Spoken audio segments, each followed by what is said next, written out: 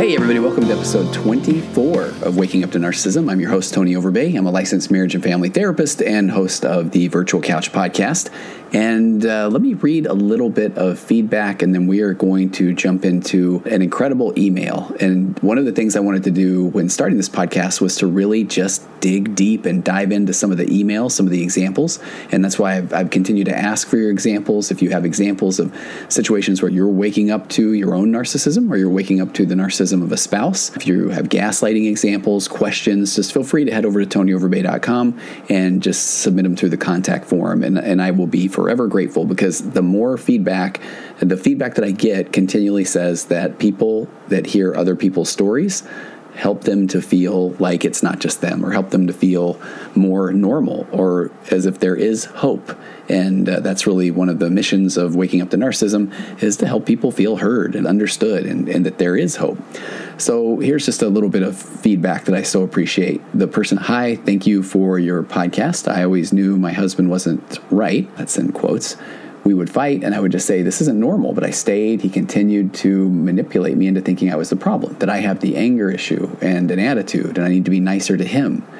And she said, after listening to you yesterday, and I think this was the episode where we talked about narcissists and therapy, but I also talked about the narcissistic exit. She said, I decided not to engage in anything that he threw at me, and it took him hours to try and break me. She said hours, but I wouldn't budge. And he threw every single thing he could come up with at me, and I wouldn't argue back. I could see the steam coming off of him as he was fuming. And then the final straw, I was trying to read to our daughter at bedtime when he stopped me to get a rise out of me by bringing up an issue in front of our child.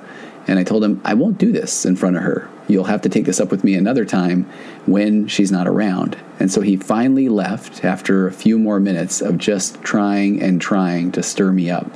And she said, without listening to you, I would have given in. I would have had another night of stress, anxiety, and depression. So she said, thank you so much.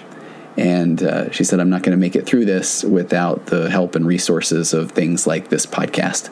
So I am so grateful to hear those types of messages. And again, I know that it is absolutely difficult, and people are in different spots, different times, different situations in their relationships. I have a couple of emails that we're going to get to in some future episodes that are about narcissistic family relationships.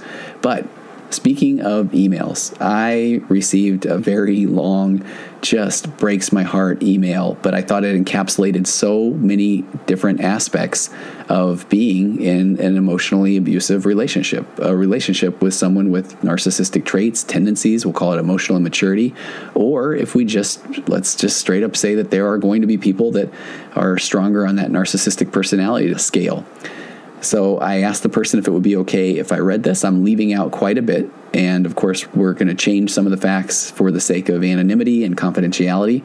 But I'm going to read and I'm going to react. And I haven't planned a lot of the reactions because I think so much of this is just textbook that I think it's going to be pretty easy to comment on what this person is sharing. And for those of you, I continue to get an email or two here and there, and I so appreciate the ones that say, why do you continue to just say he is the narcissist instead of she? And I hear you. I really do. And it can be either. And we've covered on some previous episodes that typically the emotional immaturity or the narcissistic traits and tendencies are primarily found with males, and I've given some data, some statistics on that, but that doesn't mean that there are no such thing as a female narcissist or an emotionally immature female. So here's the email. She says, Dear Tony, I recently came across your podcast, and I've only started researching narcissism after going through a breakup of my marriage that has just been many years of this nightmare. And I assume that what she's talking about is the breakup itself has been years. So I have to assume that there's been a pretty big trauma bond here that she's had trouble getting out of.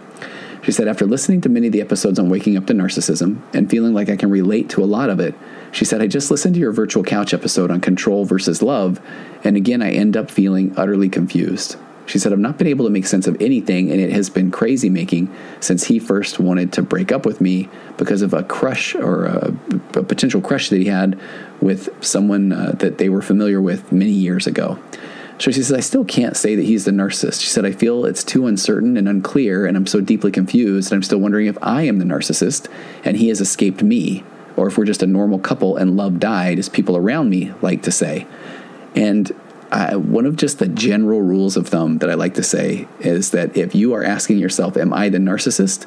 Chances are you're not the narcissist, because you are looking introspectively and very curious about, I'm trying to figure this out, versus just being the one who is trying to have more control in the relationship, or the one who is not taking ownership or accountability. You are literally trying to take ownership or accountability of something that, quite frankly, there isn't a lot of ownership or accountability for you to take. And then at the point where she says, "Are we just normal people and love died," as people around me would say, and I'm going to harken back to previous episodes where we talk about your Switzerland friends, where when people just say, there's two sides to every coin, or I'm sure that you both have your faults. And while that is true for most of the general population, when you are in a relationship with an emotionally immature, narcissistic person who then you become their muse, their narcissistic supply, then no, it isn't just a thing where the love died. It's that you have just been made to lose your sense of self. She says, I still can't say again. She says, and it's just, I wonder if I'm just too sensitive and I cannot accept reality. But no one knows the hell that it's been and the subtlety of what I feel has been abuse. And it's almost impossible to explain and express to people.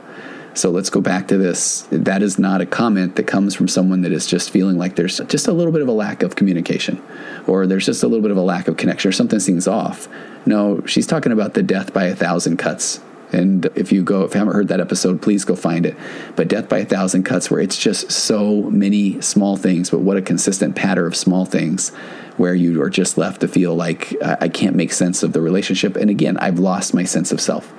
She said he's always doing things in our marriage. It's been, I believe, over 25 years. His schedule was filled, and he had rigid feelings about his time. Losing time was the worst thing that could happen to him.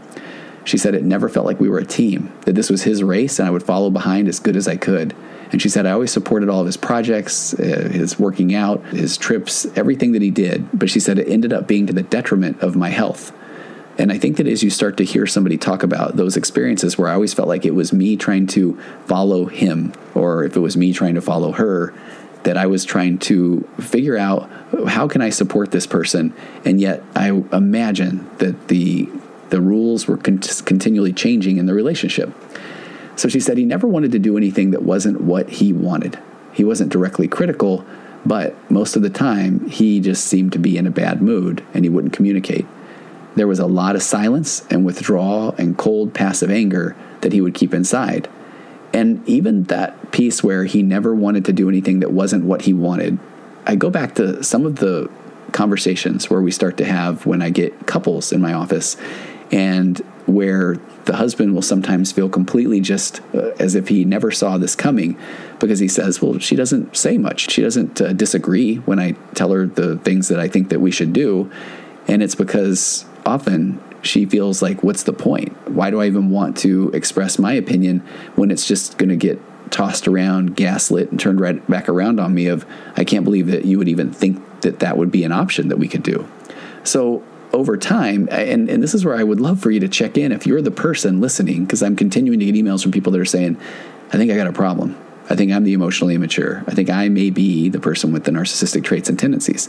If you feel like, no, the relationship is pretty good because we seem to just not really have a lot of arguments or contention, and she seems to just go along. I almost want that pause there of, okay, is it because she feels like, what's the point of trying to express my opinion anyway? And I've been so open about my own emotional immaturity or narcissistic traits and tendencies. And I remember a difficult conversation with my wife where it was a Saturday. We were going to go work out together at the gym. This was a few years ago. And we go there and I even just said, hey, whatever you want to do. I'm just happy to be here with you. And I just want to work out with you. And so a couple of times we're standing around and I said, okay, what do you want to do next? And she would say, I don't know. And then I would say, well, do you want to do the shoulders? Do you want to go do like lat pulls? Do you want to do chest? And then she'd say, yeah, sure. And I had no awareness that I literally just said, I'm here for you. What do you want to do? Tell me what you would like to do. And then with that brief pause, then if I'm being honest, in my head, I thought, well, here's what I usually do. And I felt like I was offering this up like, well, then let me suggest something. And we talked later that day, and I remember it just broke my heart when she said, that's one of those examples where it's fine. if you say, what would you like to do? But then if I don't say anything and there's a pause, then you go ahead and say, maybe we could do this, or maybe we could do this, or we might even start doing something. Let's say we're starting to do a leg press. And then I just jump in and say, man, you know what? Apt for leg presses? Typically then I like to do these calf raises, not even knowing that I'm basically saying, I want to do whatever you want to do, except for really, can we do the things that I want to do? And so never doing anything that wasn't what he wanted. And she goes on again to say that he wasn't directly critical, but just would be in a bad mood unless he was getting his needs met. She said, I would get desperate from trying to get in touch, to be heard, to make compromises, but there were no compromises. And whenever I expressed a need, it was met with frustration. Over time, her feelings just really never felt validated. But then at some point, she noticed that there was an extreme change. There was a shift. And then he became much more overtly abusive when all of a sudden he decided that he wanted to leave the marriage. And this is one of those that I see often. When the person finally decides that this isn't meeting my needs anymore, then I'm going to make this relationship difficult. And there's a belief there that there's such emotional immaturity that then I have to prove to myself that this relationship is horrible. And talk about a different form of gaslighting. Now all of a sudden we're going to go into the person convincing themselves, the narcissist convincing themselves that, this was never a good relationship. I've never really been in love with you, and I've never really found you very attractive. And then they have to build the case and it's because of all these things that you've done. And so she said that this is what started to color their whole life together dark. And she said, he would say nothing but bad things about us, about me, that then he would say things like he wanted to make it work, but that he would do nothing to try and stay.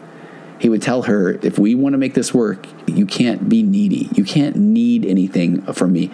And you can't be angry. What am I supposed to do with that? And I don't know what to do with your emotions of sadness or jealousy.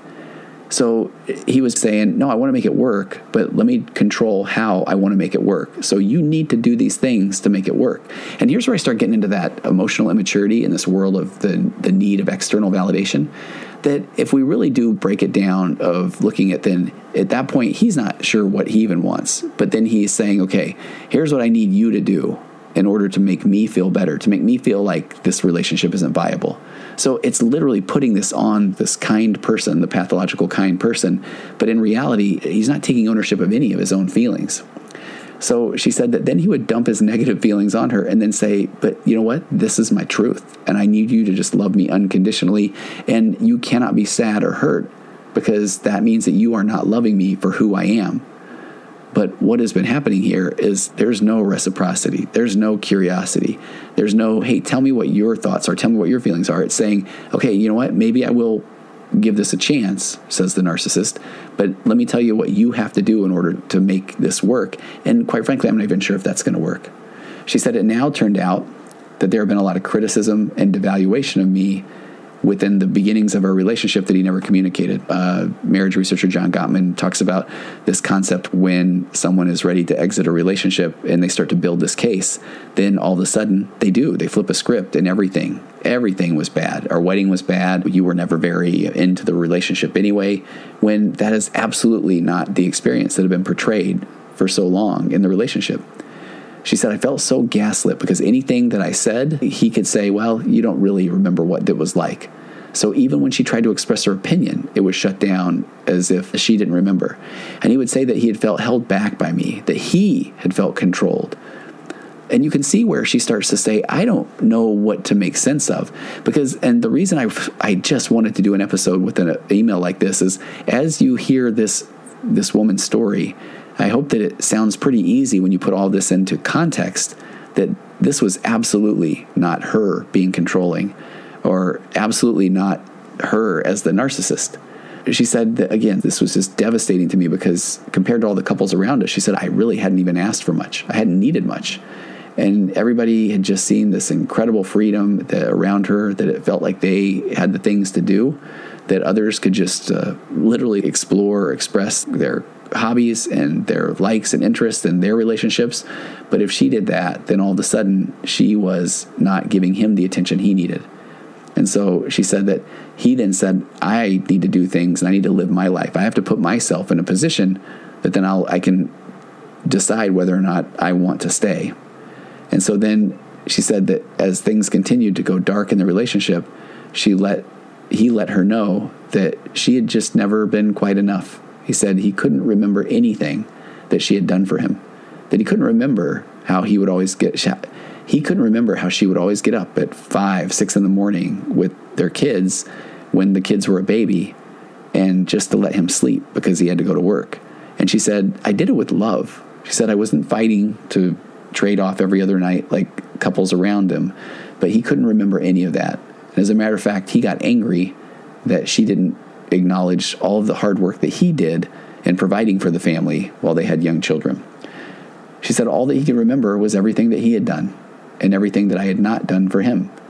She said it turned out that he had always wanted me to just take care of things. She tells a story of a birthday party one time for one of their kids, and that it was all on her, and that he felt like it had been a burden that she'd even asked for help. And he felt like this was just a waste of his time. He was the provider. She was the one that needed to take care of everything that had to do with the children. She said he used to love kids before they had them, but it turns out that when they became his and they were his responsibility, that he would talk about them as more of a burden. And that's when he started to shift the narrative very strong to he never had loved her, that he couldn't even remember being infatuated, although she said that the first few years of the marriage, when the love bombing was occurring, that there was absolute infatuation. And he said that he had always just done what he thought was expected. And I hear that one often, where people just say, no, you know what? Turns out I was just going along just because that's what you're supposed to do. And again, as he's building this case that he was never into the relationship so that he could make it easier to exit the relationship. She said that he now had this idea that he had never, ever felt like what he was feeling now for this other person, this person that he was infatuated with that was at his workplace. And he couldn't remember if feeling like this, of feeling so alive, and that he had never had that with her. And here's the crazy thing. He was literally talking about this to her while they were married. And at that point, he hadn't really even pursued this relationship. So he did. And then he came home and talked to his wife and said, that didn't really go the way that I thought it would. And she said, so now he was telling me about this and showing no compassion or empathy whatsoever. And she said that's one of the times where she realized he really didn't understand or even care how it was affecting me. All he cared about was that he then said, you know what, I just need to be honest. That's what we need in this relationship, is honesty. But she said that's where it came with brutal honesty, and that felt like knives that were being poked into her every single time. She said he kept hitting me with his words while she felt like she was, in essence, emotionally lying down. And then any time that she started to express her feelings, for example, about him talking about pursuing this other relationship while they were married, or any tiny little normal human need, and he would shut her down and say, you know what, if you're going to act like this, then there's no way that this relationship will work. And then he would turn it back on him. Talk about, do you know how hard this is on me? I'm the one that's trying to figure out if I can even make this work. I'm the one that's trying to figure out if I can ever feel alive again like this other person just made me feel. So I really don't want to hear about your feelings or your emotions. He told her that she couldn't accept them and his feelings. He made it up to be as if they were both equally not accepting and each not tolerating each other's feelings. She said that he would continually go to this line of that she really needed to understand that really this was very logical. But instead, she kept trying to shape all of this information that she was getting. She said it felt like she was trying to form it into some sort of pretzel, trying to make it work. And all of the thoughts that came up were she was thinking that she wasn't good enough, that she wasn't loving him the right way. And he did nothing to dissuade her on that. He convinced her that it was just her, that she was too sensitive. And that's when he started to say, you know what, as a matter of fact, that's a turnoff to me, because it really appears that you're pretty weak. It turns out that he said that he felt resentment toward her showing feelings and emotions, needs and vulnerability. So she said now what she saw is that he described that he'd been going through all of these just hard emotions. And what was he supposed to do about that as she just continued to become emotionally dysregulated? And then she said, okay, here's where another piece of the puzzle came together. That she realized, okay, I've been going through all the described phases of a narcissistic relationship, the love bombing, the devaluation, and a brutal discard. And she said even the hoovering over the first few years after the discard and the moving apart. And if you're not familiar with hoovering, it's this narcissistic, in essence, the narcissist trying to trick or bait the person into coming back into the relationship, breaking a no contact rule, re-engaging with them. And after the breakup or after going no contact, the narcissist will try to just suck the person right back into the cycle, to becoming the supply again. And that's where the person gets back into this trauma bond or the cycle of abuse. And that hoovering is done in so many different ways. There can be a little bit of time that's passed, and then it's just a text, hey, you know what? I understand now. I understand what I did, and I just wanted to let you know I'm sorry. And I've had the clients that get those texts. They say, what should I do? And it's so difficult because in my soul, I want to say, man, don't take the bait.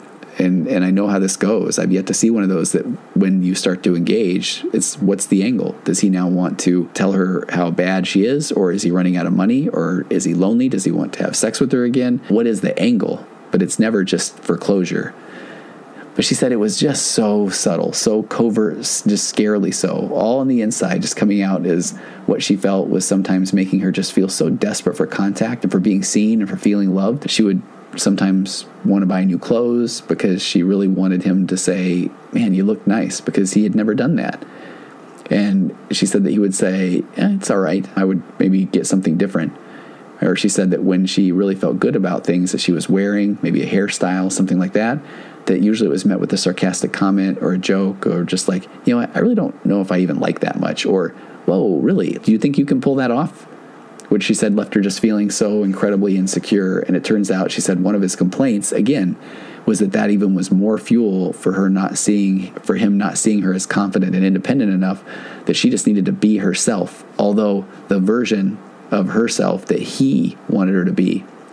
And she said this is where she started to really recognize these underpinnings of this subtle, covert control, and that it literally, everything was about him, about making sure that he got his needs met, that he had all the freedom he wanted, not the control, like not letting her out to meet friends. He was just completely neglectful. But then she said he wanted her, though, definitely for sex, and he was frustrated if he didn't get it. She said we never stopped having sex like other couples. And she said, but a week of illness or stress, and if there was no sex, then he would just go dark. And then this darkness would also just come into the entire relationship. And it was never enough. But then she said, but he could never give what I needed because there wasn't any emotional connection. There was never flirting. There was never this emotional connection or touching her in the way that she had said that she would appreciate. No flirting, no checking in during the day with texts. She said if I didn't like what he gave me, then she would hear that meant that she didn't love him for him. And it had to mean, she said, that he would say we aren't even a biological match. So she said, so what made me extremely confused again was when listening to the control versus love episode. She said was that some of this was that what he would tell me about me. She said he had felt controlled, as he put it. And any needs or feelings that I had, he felt I was controlling. And we talked a lot on previous episodes about, I call it parroting. But if let's say in the scenario, the wife says, I feel like you're controlling me, then the narcissist knows, okay, and subconscious, conscious, but they know that, oh, that is a button because that's important to her. So that one's an easy one. I'll turn that one right back around on her. Well, actually, you're controlling me. And I've talked about this on previous episodes, but I remember one of the first times that I'd done a gaslighting episode. This was years ago.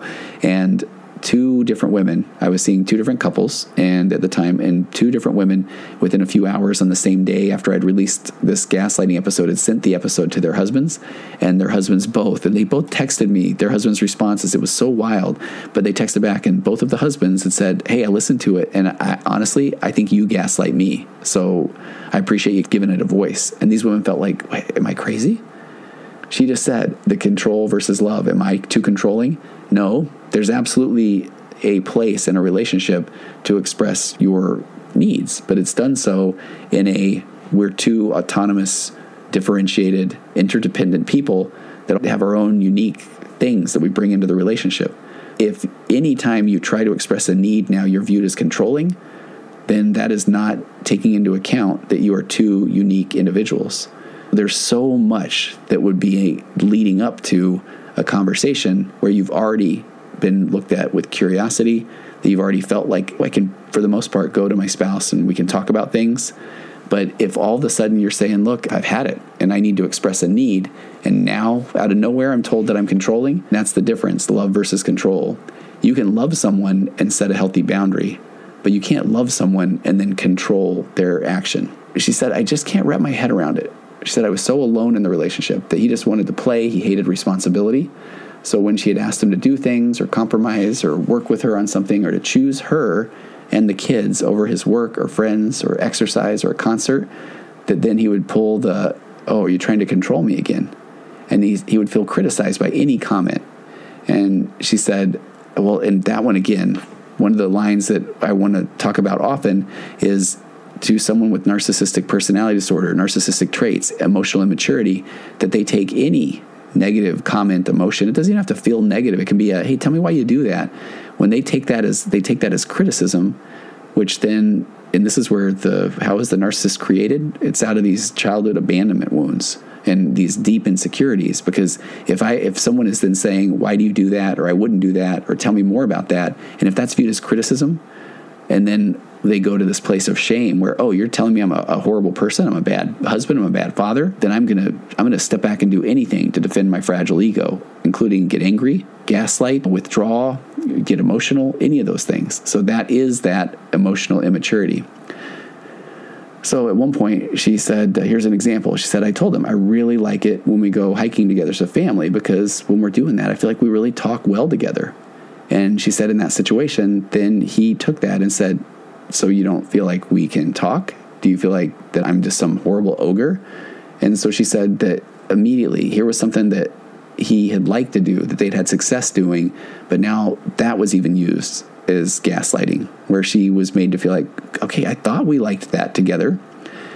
And she said that she now fears that their children will get in trouble because of what it will say about him as a father, not because he cares that the kids are going to be happy or doing well. She said one of their kids used to be just so happy, but now he just seems very depressed, an angry child who says that dad isn't who he used to be. He said, now my dad's just angry, and the kid is defiant, and he won't tolerate any form of control. And so what that looks like then to the narcissist is, this woman says that then he continues to tell the kid that you are so difficult, you're bad, you won't cooperate. And she said the son now feels betrayed by the father, who said that, hey, I'm always going to be there for you, buddy. But then saying, but now I'm not. And you know why? It's because of your mom.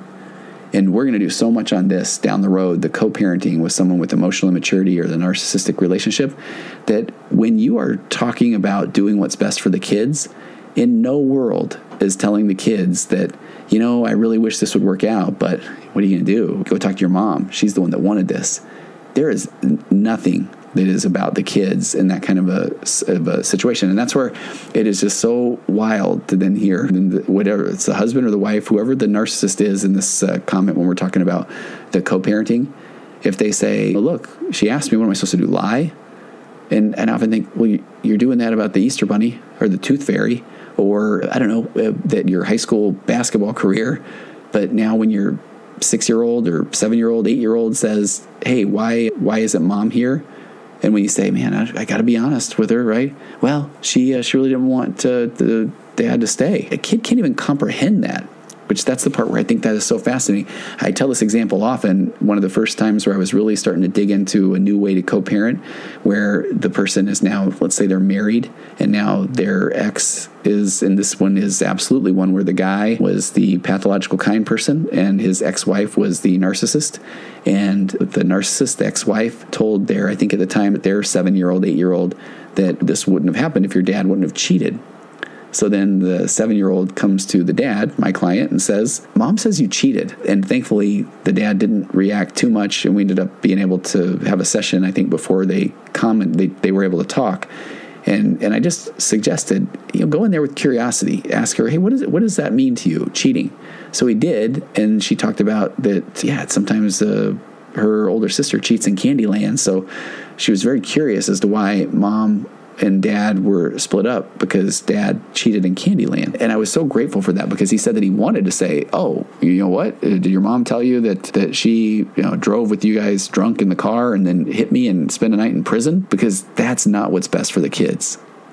This is where we need emotional maturity when you're doing things like co-parenting, where this is about the relationship between the two adults, not the kids. And so going off on a little tangent there, but it was about her son. She said that in this one, here we go, I think we're all going to be pretty familiar. You're probably going to be familiar with this one. She said, My ex now cannot bear being responsible, that he hasn't taken accountability, he's never apologized, and I'm not a big fan of all or nothing statements, but I absolutely have seen the version of where someone doesn't literally ever apologize. I still remember the very first person that I had on my couch that I was pretty sure at this point that we were looking at narcissistic traits, tendencies, personality disorder, and his wife saying he literally never apologizes. And I thought, oh, this will be easy. I said, hey, it sounds like she's saying you don't apologize. Tell me more about that. And he just said, well, I mean, did she tell you that she's always doing this? And I was like, okay, well, hey, let's talk about this. So talk about apology. Do you feel like you've ever apologized? And he just doe-eyed stared at me, and I thought, I can outlast him. They're paying for this session. And so we just sit there, and he just looks at me. And then I just say, no, have you ever apologized? Or why don't you apologize? And he just looked at me, and then this is where, from one of those previous episodes, he had his exit, and he just said, this is ridiculous. Like, seriously, we're paying good money to just sit here for me to be accused of never apologizing? And I was saying, have you apologized before? And then he just said, you know what? I don't even need to be here. And he got up and left. So it really can be where they don't ever take responsibility or ownership. And this is where I go back to bless their heart. Gaslighting it's a childhood wound. It's a childhood coping mechanism.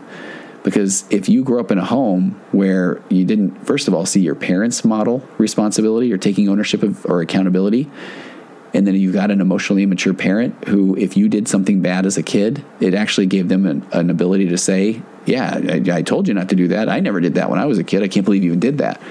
So the parent then takes the one-up position and then puts the kid down. And then the kid learns that if I do anything wrong, then I'm going to hear about it. I'm going to be made to feel less than. So then that's where the beginnings of gaslighting actually occur, because the kid learns this survival mechanism of, I cannot be wrong. I will not be wrong.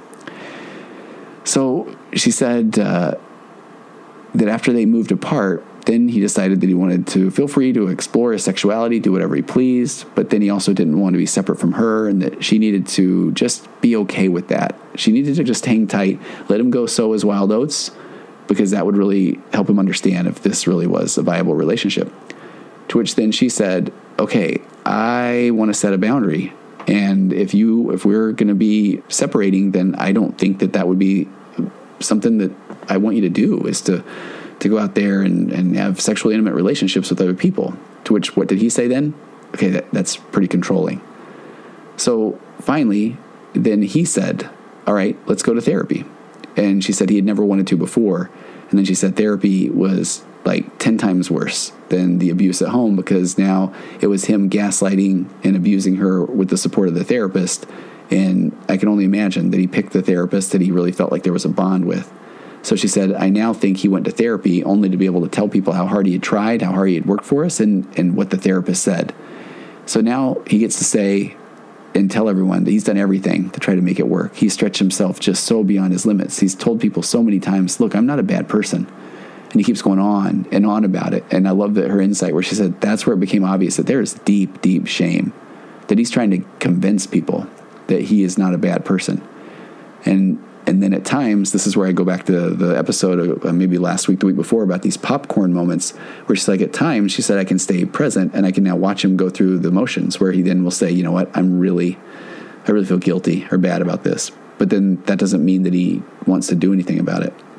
She said, but I suspect that really it must be more of that shame. She said, because guilt is this interrelational feeling that will help us repair, and he does nothing of the kind.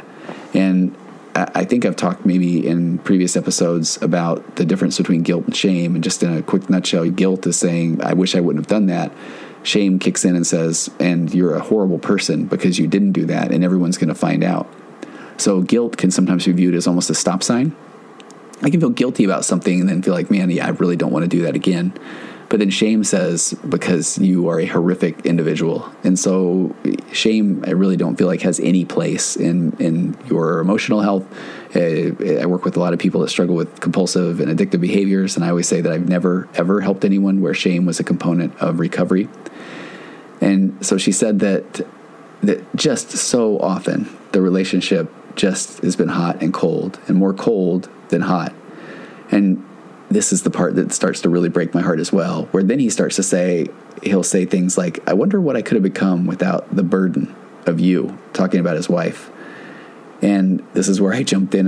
This is one of the places I did write some notes, where this is the reason why he's probably not a professional athlete or a movie star.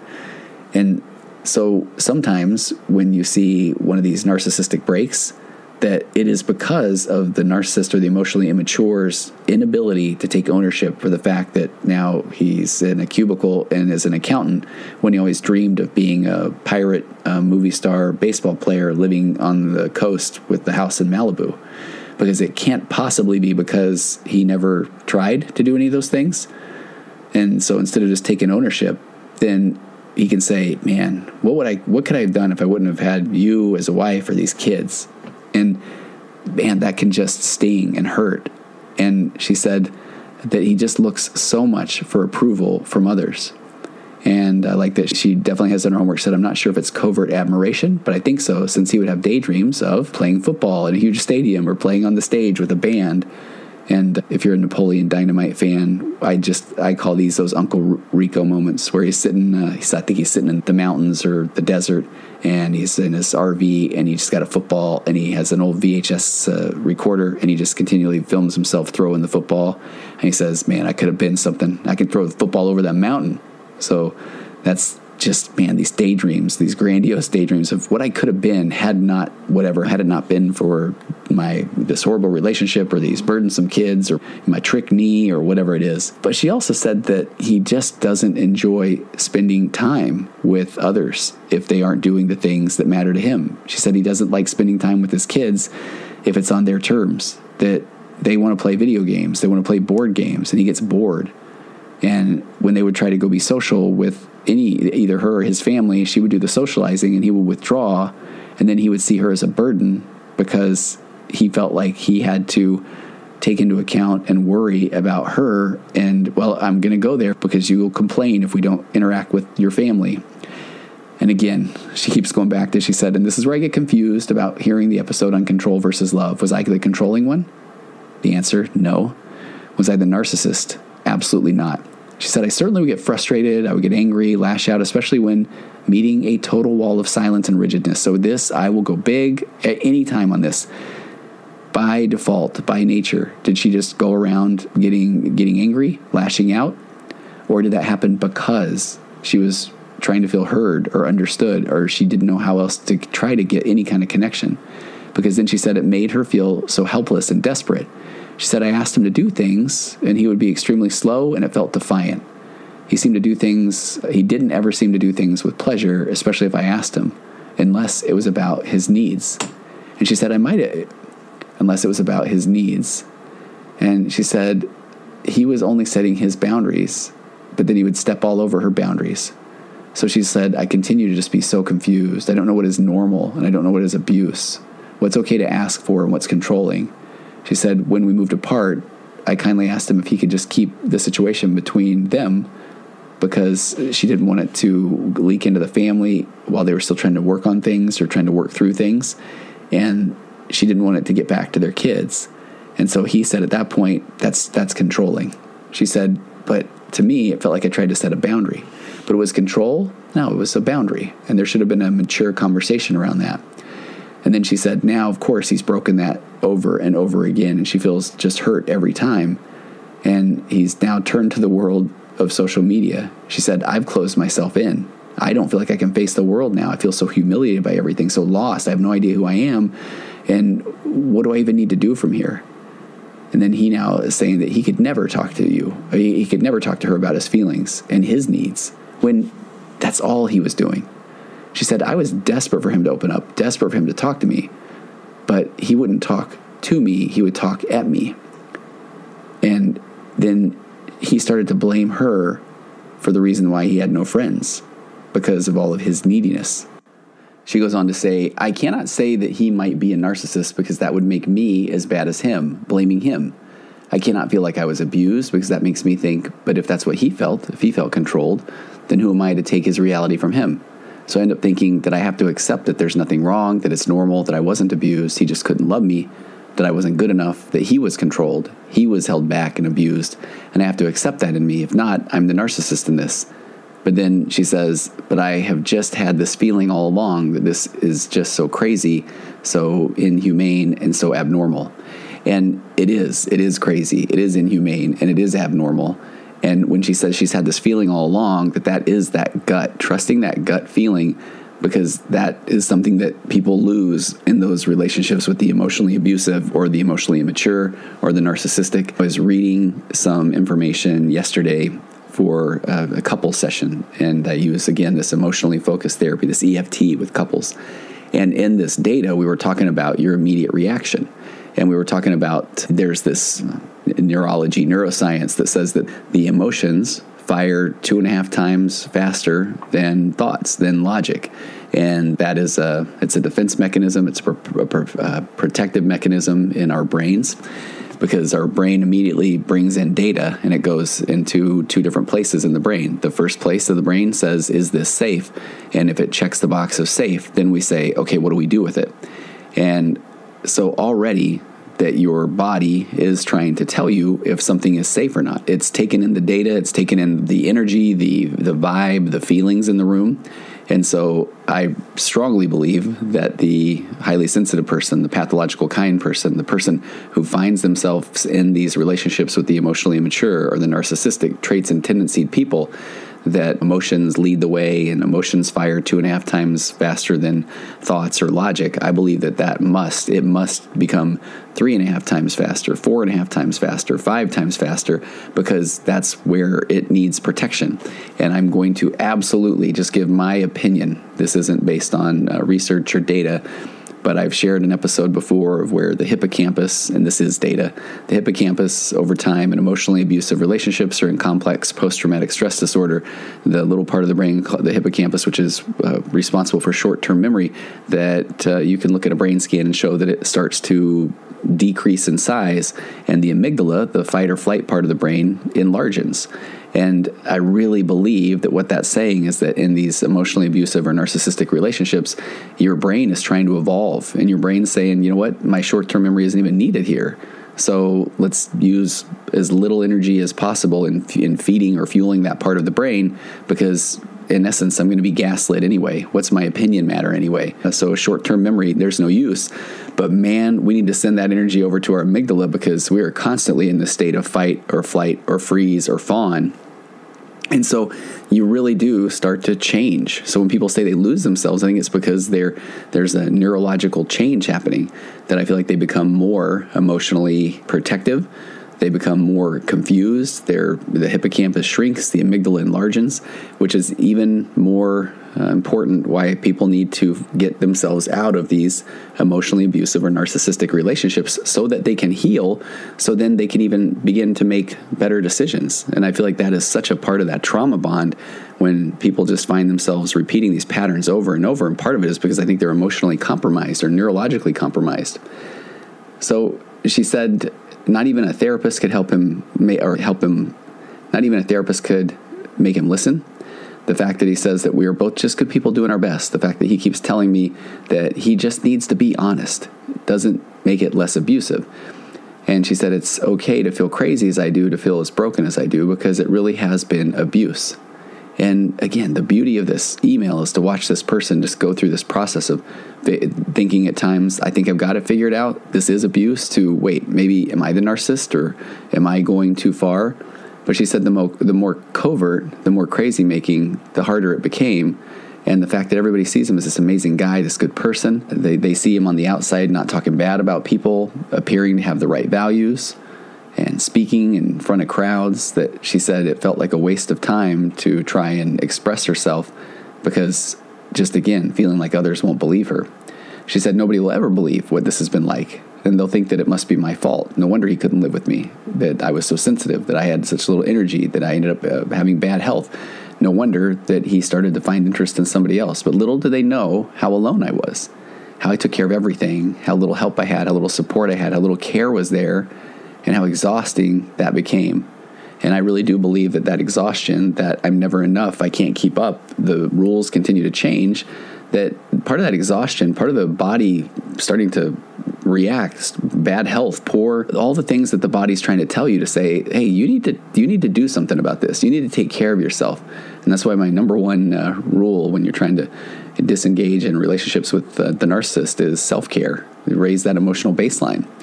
And she said that she realizes now it just wasn't about us. It wasn't about the family. He made the decision. She said, I'm the one that would have to then figure out what to do with that decision. I was the one who made things happen. She said, I even helped him with everything after we moved apart. I helped him build back his relationship with the kids. He says now that he can't start projects like he did before because he doesn't have me. So he still wants me to help him even though we're not in the relationship anymore. And he says that he couldn't tell me that he loved me because he thought that I didn't love him. And she said, how conditional is that? So while telling me that I had to love him unconditionally, she said that she recognizes him in the concept of the neglectful narcissist as described by Dr. Ramani, who has some amazing information on narcissism. She said all of the silence, all the withdrawing, the stonewalling, the neglect, the lack of care and compassion, the extreme self-centeredness, the passive aggressiveness. She said it was equally, if not even more abusive than the overt rage or the criticism or the nitpicking or the control. But she said the fact is that it's even more controlling than overt control because you don't even know consciously what that is, what this is, this feeling of being controlled. She said you just feel this desperate feeling of pain, of unworthiness, of loneliness, of stress and anxiousness. But when he keeps telling her that he has been so unhappy and feeling so bad, then she says, who am I to say these things? And I love that at this point she said, even if I had read that far, she just says, I thank you with all my heart, and that she appreciates the material. But I will wrap things up here, and I know that was a lot of time to spend on one email, but I get these emails regularly. I won't say now on a daily basis. At the beginning, I feel like I was getting these on a daily basis. They're lengthy, but I think it's because people just finally feel a little bit heard, and they just want to share. They just want to express that what their experience is, and I hope there's others that are listening to this that maybe even if you want to take a minute and jot down an email and you can shoot it over to me and we'll cover that on a future episode of and this is why I have this private Facebook group for women that are in relationships with narcissistic individuals, whether it's family members, coworkers, spouses, siblings, you name it, because just this is such a process. I say this every single time, and everyone's process is going to take the time that it takes. It's going to be a little bit longer than you think. It's going to be a lot longer than you think it's going to be. And part of that process is going from I had no idea to then I start to hear more about what this narcissistic relationship looks like. And then I start to do a little bit of research, but typically there's, we talked about those narcissistic the stages of narcissistic awareness, and it follows that pattern of Elizabeth Kubler-Ross's 5 stages of grief and loss: DABDA, denial, anger, bargaining, depression, acceptance. And so that denial piece is there for quite a while. And I find that it doesn't necessarily follow the pattern linearly. It's often hard for the pathologically kind person to even tap into anger, because then they feel like they're doing something wrong, which is part of what even keeps that trauma bond engaged. I could go on, and I know that we've covered a lot of this in some of the previous episodes. So if you have questions or comments, even off of this email, if you've had similar experiences that you want to share, feel free, because I hear you. I do. I hear you. I see you. And I hope that you just hear things, if this is your experience in whatever of that relationship, the narcissistic relationship, that you just feel a little bit more heard and a little bit more understood, and just know that you're not alone. And if this made it to your earbuds or speakers or wherever you're listening to this, that means that you are doing something. You're on the path. Your brain's going to say, this isn't enough. I need to do more. But this is part of the process, and it takes time. And so just becoming aware, like waking up to the narcissism, is putting you on the path. And eventually you are going to find a place where you just find yourself and rediscover yourself. And that the effects of that are just pretty overwhelming, because the impact that will have on your children, on those around you. And I'm grateful that you're on that path. All right, again, reach out with questions, comments, whatever I can do. And we'll see you next time on Waking Up to Narcissism.